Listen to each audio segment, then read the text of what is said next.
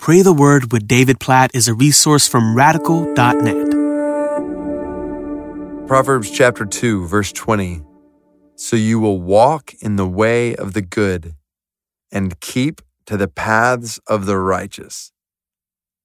Oh, what a great prayer to pray.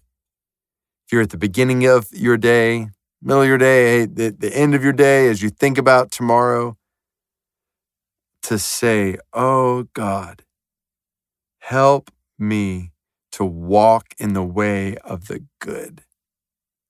Who of us doesn't want to walk in the way of that which is good? Think about that word. It's pleasing. It's right. It's satisfying. It's enjoyable. It's to be desired. That which is good is to be desired. That which is fruitful. That which is abundant.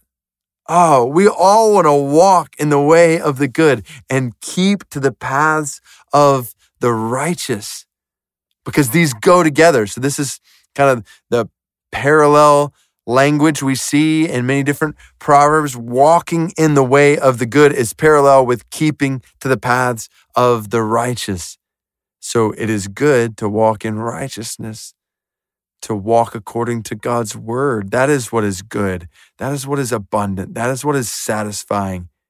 That is what is to be desired. So God, we pray today for those who are listening and about to go to bed, thinking about tomorrow, help us today, tomorrow, to walk in the way of the good.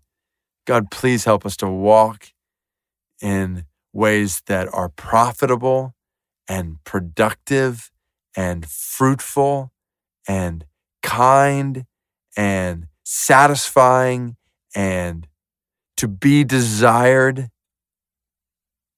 in ways that are joyful, in ways that are loving, in ways that are peaceful.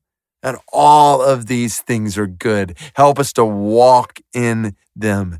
God, please lead us on this way and help us to keep to the paths of the righteous. God, we know we are prone to wander. We are prone to sin. We're prone to turn from that which is good, to that which is bad, to that which is evil.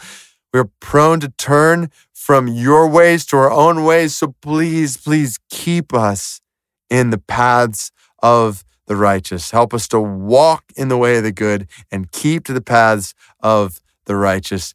And in all of this, to trust it will be good for us, it will be good for others, and ultimately, we want our ways and our path to be glorifying to you.